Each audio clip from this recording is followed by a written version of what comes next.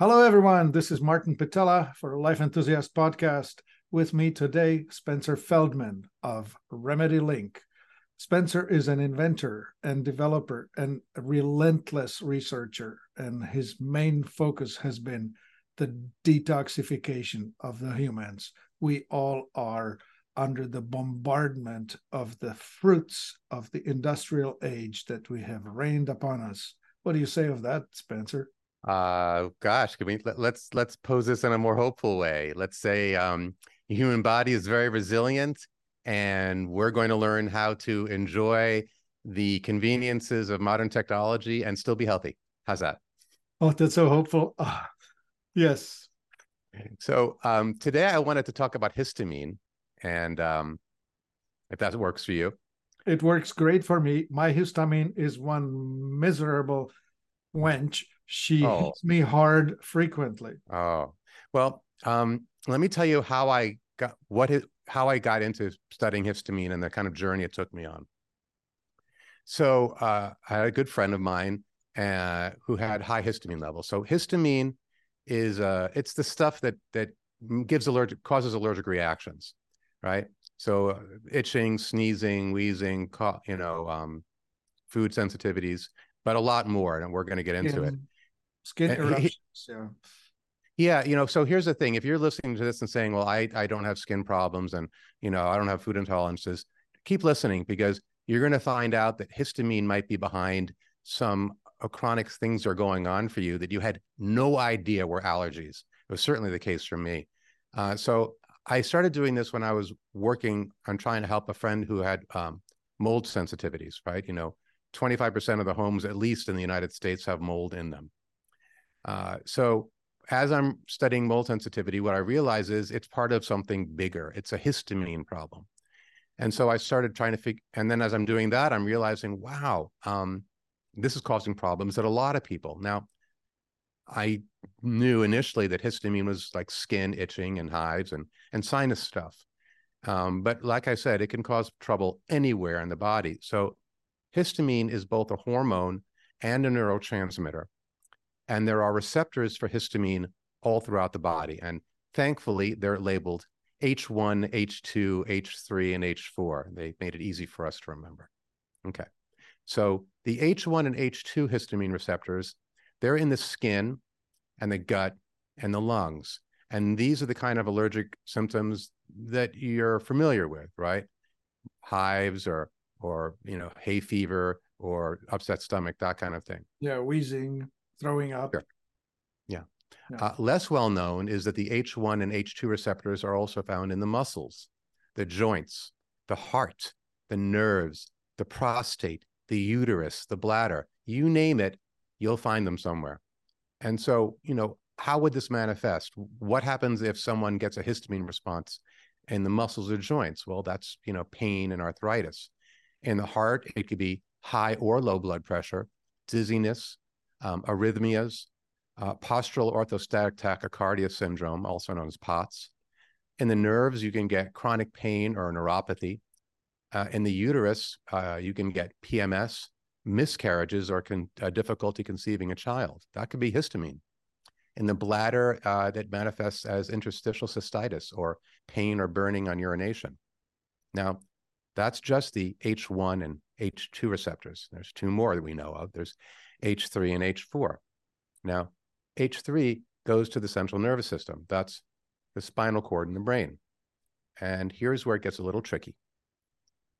High histamine in the body is inflammation. And, inflammation is annoying. Tissue swells and it itches or it hurts.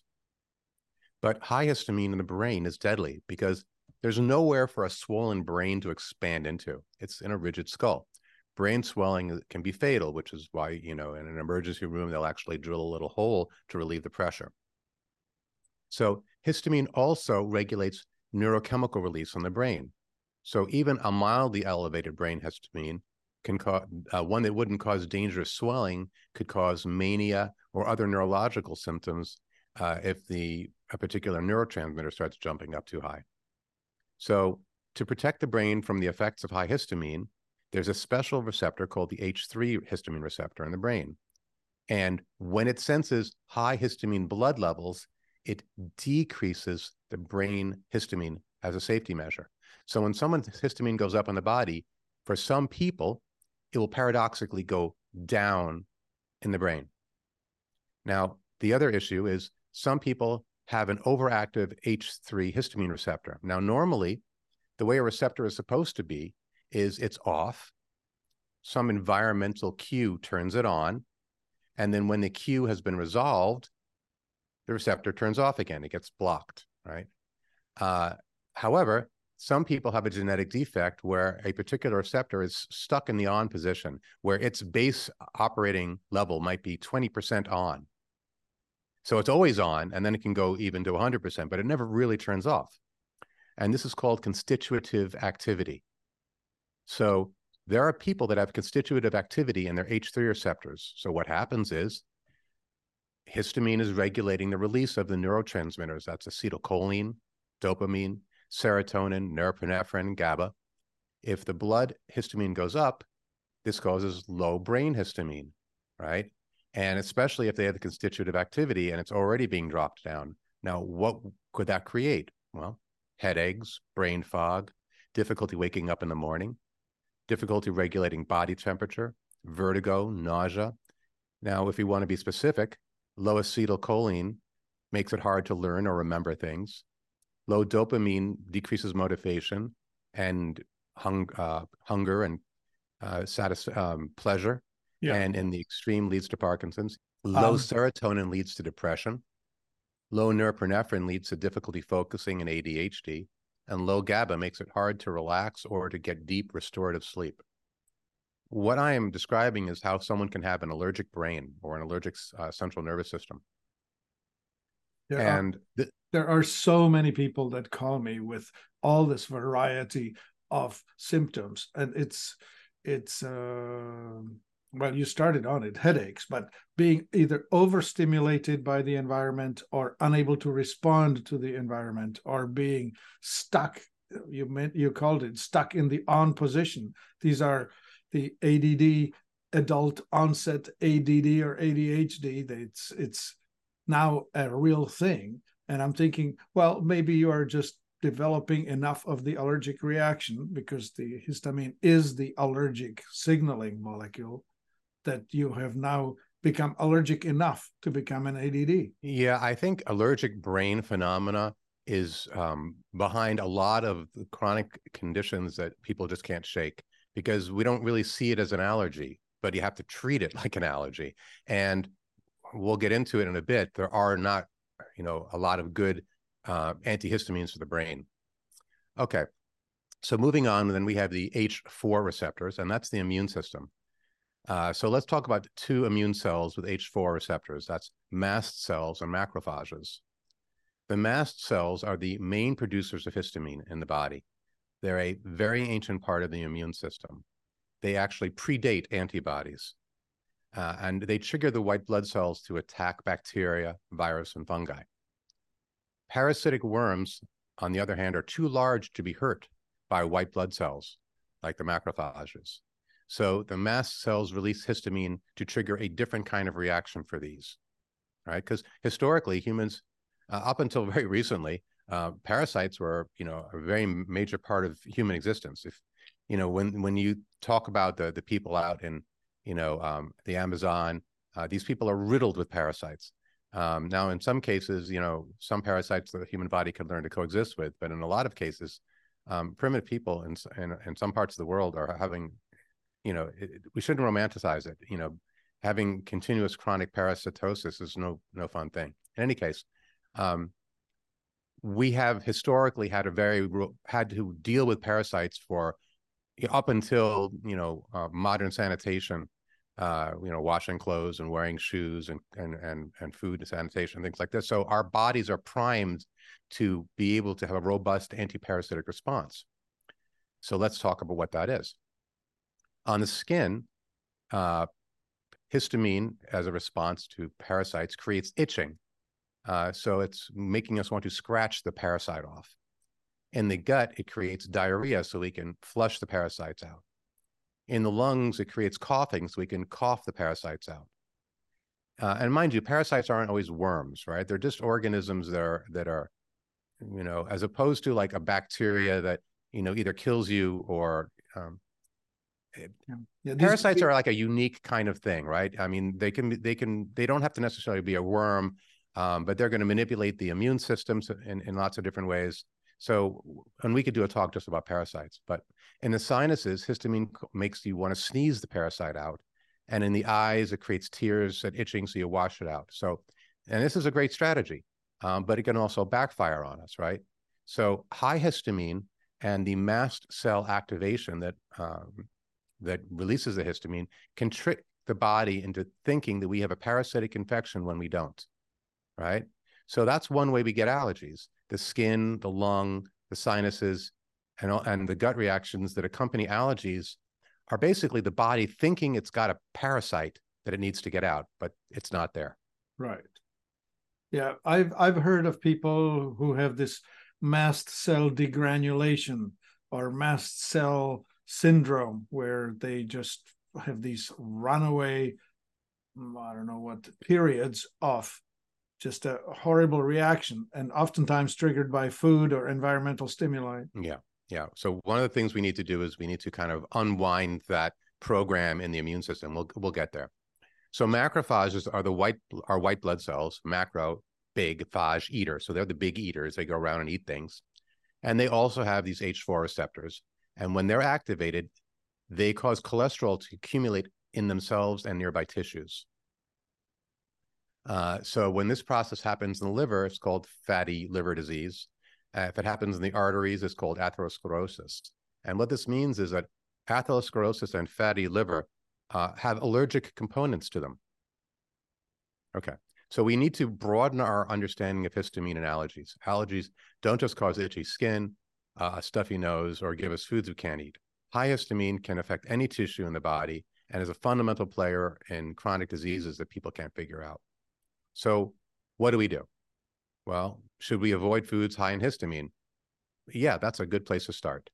And then there's also foods that aren't high in histamine themselves, but those that trigger histamine. And that would be like, citrus.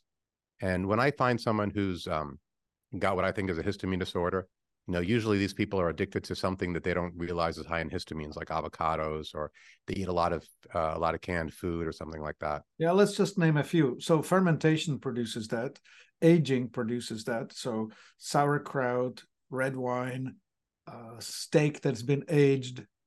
Those are the classics, right? Aged cheese is another. Yeah, most probiotics will release histamine. I do make my own yogurt, although I don't use dairy. I ferment carrot juice, but I ferment it with histamine-reducing bacteria rather than histamine-producing bacteria. I find that's more useful. That's super clever. That should get pushed out in a paper. Right. So definitely what you want to do is you want to go online and take a look at the high histamine foods if you think this is going on for you, and just back off those for a little while. Compounds that cause our body to release histamine are made by plants as a way to deter animals from eating them. One class of histamine-releasing agents are called lectins. I'm sure you've heard of that before. Yeah. There's lots of podcasts on lectins. So if you're allergic to nightshades or peanuts or other foods, it's likely lectins causing a reaction, and that's histamine again. And now here's interesting. It's not just foods that also airborne allergens like mold can trigger mast cells, as can chronic infections, but so can electromagnetic fields. Some people are literally allergic to electromagnetic fields, and I know that sounds crazy, but you can look it up in the published medical journals. Yeah. Somehow mast cells learn to interpret an electromagnetic field as an allergen. Yeah, I heard Dr. Martin Paul, talk about the voltage-gated calcium channel. That's the process by which it happens, yes. Right. And he talks about, well, when you put the correct vibration frequency onto a cell, it gets triggered into the stress response through this external electromagnetic influence. Yep. And off we go, right? And so as the cell now starts reacting, it is essentially telling you, be stressed, which histamine is the signaling molecule of stress. Right. So the body's going to create an allergic reaction to it. And then depending on a person's genetics as to which histamine receptors in which tissue get activated, right? You could have four people, you could have a group of people all who are electromagnetically sensitive, but each of them manifests in a different way because of which parts of their body are interpreting that signal in that manner. And it usually has to do with some kind of previous injury, and we'll get there. So EMS sensitivity is actually worse than a food sensitivity, in my opinion, because you can choose not to eat tomatoes, but how are you going to avoid EMF? You know, you have to go up into the mountains. Another hard one is being sensitive to the sun, allergic to the sun. These people aren't hypochondriacs. Their body is interpreting ultraviolet light as an allergen. So it's something we're going to have to deal with, right? Another issue is that once mast cells get activated, they persist for a long time. So when histamine activates H4 receptors on mast cells, they infiltrate into the local tissue. And then inside the tissue, they make more histamine, causing more infiltration in a self-reinforcing cycle that causes the tissue itself to become more allergic and reactive as time goes on. Injuries can also cause mast cells to enter tissue, including concussions. So mast cells are part of the initial healing process. They're part of what brings the edges of a wound closer together. But if a person's healing process gets derailed, then the mast cell can enter the injured tissue and it never leaves. It just keeps accumulating. So we know what a physical scar is, Martin, but what I'm describing is an immunological scar. Basically, it's post-traumatic stress disorder at a tissue level. Injured tissue can become allergic tissue if mast cells don't leave. And, eventually people can become allergic to everything. Now, in order to stop this allergic and inflammatory cycle, we need to get the mast cells to leave. But to do that, we need to stop triggering the H4 receptors. We need to lower excessive histamine. So what are our options? What about taking antihistamine drugs? Well, there's three issues with that. First, while there are well-tolerated antihistamines for the H1 and H2 receptors, remember that's the skin, the gut, the lungs. The antihistamines for the H3 and H4 receptors have a lot of side effects and require a specialist to oversee. And while antihistamine drugs can be effective at resolving symptoms, they don't address the underlying cause of the dysfunction. So, within as little as 1 to 3 weeks, a person can start developing a tolerance to the antihistamine drugs. Then you have to keep taking more and more. And then regular antihistamines they also now know they cause side effects. That shows that there's an increase in cancer and infertility over time with antihistamine drugs. And if you take them when you're pregnant, then the immune system of your child and their histamine system and their brain can be all out of whack. So what do we do? Okay, first, what's the person allergic to? If it's a food, avoiding the offending food can help. And an elimination diet can help you figure this out. There's also use of blood tests you can do at home. And if you're going to do that, you want to get both allergy and intolerance. Right? An allergy is something that happens immediately, and an intolerance happens a couple of hours later. Yeah. The intolerances are harder to catch because, if I eat a tomato, within half an hour, my joints hurt. Yeah. But, if I eat like eggs, the next day I'm not as smart. Right? Yeah, I get mentally dull. Yeah, that's an intolerance. Yeah. And from a medical perspective, there are different immunoglobulins, right? The yes. IgG, IgA, IgM, whatever, and they have a different reaction time. So some of them they fire up right now, others with a delay. That's what you're talking about. That's exactly what I'm talking about. And yes, there are different immunoglobulins that do this, and the ones that take a couple of hours to hit, because it happens later, you might not realize it. And if you're, say, eating eggs every day, well, then you never notice it because you never get an initial spike of a reaction from it. It's just a slow degradation of your system from something you're eating continuously. Yeah. So let's look at a case study. I mentioned I started by researching a friend, and in her case, it wasn't food that she was allergic to, but here are the clues I had. She got worse during smoke season. She got worse when cooking food. She got worse in wet weather, and she got about 30% better when we fixed her microbiome. Now, what do these have in common? Well, 3 of them are airborne, and we'll get back to the microbiome in a minute. So it was an airborne allergy. So what's in the air we can react to? So mold, I actually made a mistake. It's actually 70% of homes have mold in them. And 80% of homes have dust mites. Okay, so the house had to be cleared of mold that was in a couple of rooms. Propane.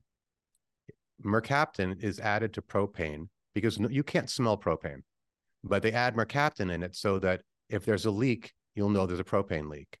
So, when propane burns, the mercaptan gets turned into sulfur dioxide, and that's an allergen for some people. It was for her. So either stop using propane stoves indoors or get a vent and suck the air out. Okay, pollen. Over 25% of the population is diagnosed with pollen allergies every year.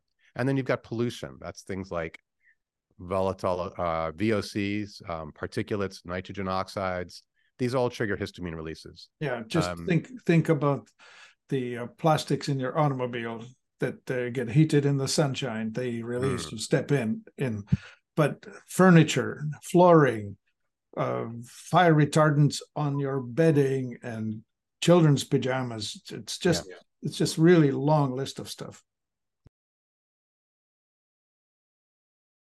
Yeah, diesel is a particularly bad offender. So if you live in a city or near a major highway, you're getting exposed. So what can we do? What could we do for this woman? So she cooked with propane, so she got a vented hood installed over a propane stove. For pollen and mites and mold, she had HEPA filters and cleaned the mold out. And these changes helped, but it wasn't enough, right? So diving deeper into it, we found out that there's a couple more things we need to do for these people. Now, also helping her microbiome helps. Why is that? Because if you have the wrong bacteria growing in your gut, it makes it that bacteria will make histamine. So for instance, like if you have fish is a high offender for histamine. And the reason is there's bacteria that's in the gills of fish. And if you go and catch a fish in your local lake or river and you kill it and fillet it and cook it up right then and there, good to go. But when you're buying fish that was on a giant line out at sea for 2 hours before they pulled it up, and that fish was dead for 2 hours, and then they pull it in, and then they have to clean it, and by the time it finally gets in cold enough for bacteria to stop growing, it might have been a couple of hours. The bacteria in the gill of the fish can colonize the fish, and now you eat that, and you can get what's in the worst case you get what's called scromboid poisoning, but in mild cases it just bumps up your histamine levels. And the thing about histamine is you can't taste it, you can't smell it, you can't see it, and you can't cook it away. It's very resistant to cooking. So, right. So fish is an issue. All right. So what can we do for the woman? We got her better, but not 100%. So I came up with 4 things that I wanted to do for people that were dealing with high histamine and mast cell activation. First is I wanted to reprogram the immune system so they'd stop reacting to things they shouldn't react to. The second is I wanted to suppress the biochemical creation of histamine in the body from the amino acid histidine, right? Because even if you don't eat histamine, you can make it. 3, I wanted to stabilize the mast cells and the basophils and the other cells that actually have histamine in them, because there's still going to be some histamine in these cells, and I don't want them trigger happy. Yes, there's a time for them to be released, but not as often as what's going on with people with histamine problems. And then finally, for the histamine that is still activated and manufactured and released, I want the body to have the ability to break it down, so it's just not sitting in there with a really long half-life causing trouble for hours and hours and hours. We want to break it down before it can get onto the histamine receptors. So to do this, I came up with the following formula. So the first one is rosemary, or rosmarinic acid, actually, is the active ingredient. And we know from the scientific journals that rosemary extract can reprogram the immune system by clearing out hyperreactive T cells. What that means is it's going to make the cells that have learned to be immune, to have alert. It's going to take those cells that have that allergic program, and it's going to induce them or suggest to them that maybe they need to take one from the team and die and clear themselves out because they're not helping us. So rosmarinic acid is how you re-educate the immune system. Then you have green tea extract. What that does is, I want to use the decaffeinated version. And what that does is it suppresses the enzyme histidine decarboxylase. And that's what turns histidine, the amino acid you eat, into histamine. So that can minimize the amount that you're making on board, right? Quercetin's another famous one. And what that does is it stabilizes the mast cells and basophils so that they don't get released inappropriately. And then you've got an enzyme called diamine oxidase, or DAO for short. Yep. And that's one of two enzymes that the body uses to break down histamine. It's what breaks down histamine in the extracellular areas. Yeah. So there are a good many people who have this particular defect where they make just a little bit of histamine, but it just stays on. Right, because they don't have DAO. They don't do it. DAO would have to be done liposomally because it wouldn't survive digestion. There are DAO products out there, but if you can't get them into your bloodstream, then all they're going to do is work in your gut, which if someone just has a gut allergy and that's all they've got, fine. But you don't know if what's going on is in other tissue. So you would want to have it enter the bloodstream. So to solve that, I put all those things as a liposomal form. Mm-hmm. And it was a major win. It was very useful. The product, and when I saw how helpful it was to the woman that I made a test batch for, and I realized how many people actually were probably dealing with something similar, I made it as a product. It's called Tessamet, and so that's now available for people who want to. Yeah, I think it's a major win because combining these things into a simple package and just focusing it is good. I remember years ago when I still had allergies, I used Rosemanol, which is a trade name for rosemary extract oil. And I would take like 12 drops of it straight and completely reset me, mainly the allergic reactions. Yeah. Yeah, because we have to get these immunologic scars out of the tissue. We have to calm the system down. Now, a couple of other things. You should be taking some form of magnesium because a magnesium deficiency can increase histidine decarboxylase 30 times. So what that does is it'll massively raise histamine levels. So you don't want to have a magnesium deficiency. And then also you want to pull the toxic chemicals out of the body because toxic chemicals also can activate mast cells to release histamine. And so you could look at our Xenopex product. Is that your favorite EDTA line? That would be the Xenoplex, the coffee enema suppository with all the conjugating chemical detoxifiers. Yeah. A couple of other things. Don't eat leftovers. If it's in the fridge, it's going to start developing histamine bacteria. And again, limit citrus, avocados, anything fermented. And that's also alcohol, beer, wine, cheese. Don't eat anything out of a can. You want to limit alcohol. Alcohol dehydrogenase is an enzyme that our body uses to metabolize alcohol, but it's also used to make the DAO enzyme to break down histamine. So if your body's busy detoxifying alcohol, then it can't detoxify histamine as well. Yeah. I've known people who call themselves allergic to alcohol. Yeah, sure. Which, you take alcohol and raise all the allergenicity throughout your body for everything else, right? Sure. Makes sense.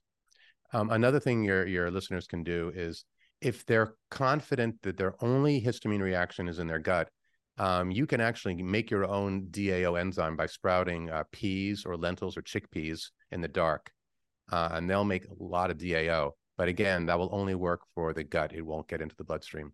That's an interesting thing about in the dark. Tell me about that. That's just what the research shows, that's how you trigger these particular sprouts to generate DAO.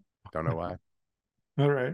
You can also, and then initially when you're getting over it, you want to avoid cold weather, physical vibration, and sunburns because all three of those can release that. Yeah, that means don't ride in a car to the beach. Yeah. So, some of us have these genetic mutations, like you said, we just don't make a lot of DAO. And so whereas the average person might get a little histamine and their body clears it out immediately, other people make a little bit of histamine and it stays around not for hours and hours and hours and never clears. So, right now, methylation defects are the darling of the functional medicine world. I think we're going to find that DAO defects are going to be major players as well. Vaccine adjuvants also trigger allergies. In fact, that's what they're designed to do. So if someone, for the people who get over 50 vaccinations, before they're 18, with Yeah. more every year, they're priming themselves for more and more allergic reactions. Right. Yeah, that's my famous last straw that broke the camel's back. You're just slowly increasing the burden until finally you just break it. Yeah, yeah, yeah. Yeah. So, it's also histamine is associated with Lyme disease. Some of the things you see with people who have chronic Lyme disease, that's histamine responses. It's also associated with long COVID, or forget long COVID, spike proteins. Yeah. Okay, so the challenge with spike proteins, is that if someone got vaccinated, they gave an instruction to their DNA now. They've been genetically altered in such a way that their body makes spike proteins, but there's no off signal that they're making spike proteins. But the way the human body works is epigenetically, your DNA is told turn this on under this condition, and then epigenetically they're told, okay, turn it off. We're done. We don't need any more of that particular thing. But with spike proteins, there's no off switch. There's no off signal. They just gave an on signal. So people are constantly generating spike proteins, and that can trigger mast cell release and histamine release in the heart and in other places. Yeah. And we can do a podcast about something we're going to be releasing in about 2 months for spike proteins. When that comes out, we can talk about it. Bracketed. Watch for this over here, coming later. So yeah, histamine really histamine should only last about 1 to 2 minutes in the body, right? That's how long it should. That's how quickly it should get broken down. Yeah. But there are people, right, and you check them, they've got their histamine is in there for hours, and if it's in their brain for hours, or in their muscles for hours, or in their joints for hours, and then they're going to have to deal with that. So clearing the histamine out, it doesn't take long. You can get some pretty quick effects once you start breaking it down in the tissue. Now, another thing you can do is you could also add bitters. We have our Zoibin product. You could add bitters with our Tessamet histamine protocol, and that's because mast cells have the TAS2R bitter receptor on their surface. So you can taste bitter things on your tongue, but actually those receptors are throughout the body. Our whole body can taste bitter. It's an ancient protocol for the body, and bitter receptors in the body do multiple things. The bitter receptors actually stabilize mast cells. So in addition to quercetin, anything bitter can work to start suppressing mast cell release. So would you say things like endives, rockets? Yeah, sure, dandelion, all those things, dandelion, or berberine and gentian if you really want to go at it. One of the things that's amazing is that when mast cells are activated to release their histamine, the bitter receptors increase in number. This is because the body knows that chronic mast cell activation is damaging, and it increases the bitter receptors so that when it's time to turn off the mast cell migration into the tissue and the histamine release, it can do it quickly. It's like, hey, as soon as we're done, we're turning this off, right? So that means that, historically, we'd be eating bitters all the time because foods historically were very bitter. If you were to eat a grape or a carrot or an apple from ancient Rome, it would have been very bitter. And we've genetically selected to breed those sweeter, less bitter plants, so that now 2,000 years later, the food that we eat is much sweeter and much less bitter. So the body is saying, okay, I'm making all these bitter receptors, and the next time you go out and eat something, I'm going to get a bunch of bitter food, and we're going to turn this reaction off. But we don't eat bitter foods. So So help me outline a bit of a protocol here. So we have a person who's identified themselves like, oh yeah, this is me. What do we do with the Tessamet? How do we take it? So basically, you would start with one every 8 hours, right, or one with each meal, and then work your way back. See if you're getting a response, right? You want to also look at the environmental cues. So get off the histamine containing and the histamine releasing foods, put it in an air filter, and then try Tessamet every 8 hours. And if within a day or two you're noticing a huge difference, okay, do that for a couple of days, and then slowly back off of it. Try it every 12 hours, and then try it once a day, and then find the minimum you need to get the results you're looking for. I'll take one a day every day, just because we live in a world that's constantly creating and triggering allergies, right? I didn't vaccinate either of my kids, but I got the full dose of vaccines. I got all those immunological scars. We're constantly exposed to things that are triggering allergies. So for me, I'll do one a day the rest of my life, just as a counter to that, that pressure that the environment's putting on me. Right. So if I'm going to eat my avocado or sauerkraut sandwich, I better grab a Tessamet along with it, right? Maybe you do the Tessamet like 10 minutes before, like half an hour before, something like that. 10 minutes before, right. Prep it that way. And I'm not saying don't ever eat, histamine containing foods. What I'm saying is, understand what histamine is doing for your body in particular. Understand how sensitive you are to it, and then you decide, what you can get away with. Maybe you can get away with eating an avocado once a day and you're fine. Or maybe a single avocado knocks you out, and when you stop doing it, suddenly you find that your fatigue and your brain fog is gone. So just experiment for yourself. Right on. This is awesome. I'm looking forward to hearing from our clients how this is working for them in their life. Spencer, thank you so much for introducing us to Tessamet, and first of all, creating it. This is wonderful. You're welcome. It was great talking to you again, Martin. Thank you, Spencer Feldman. This has been Martin Patella for life-enthusiast.com. You can reach us at 1-866-543-3388.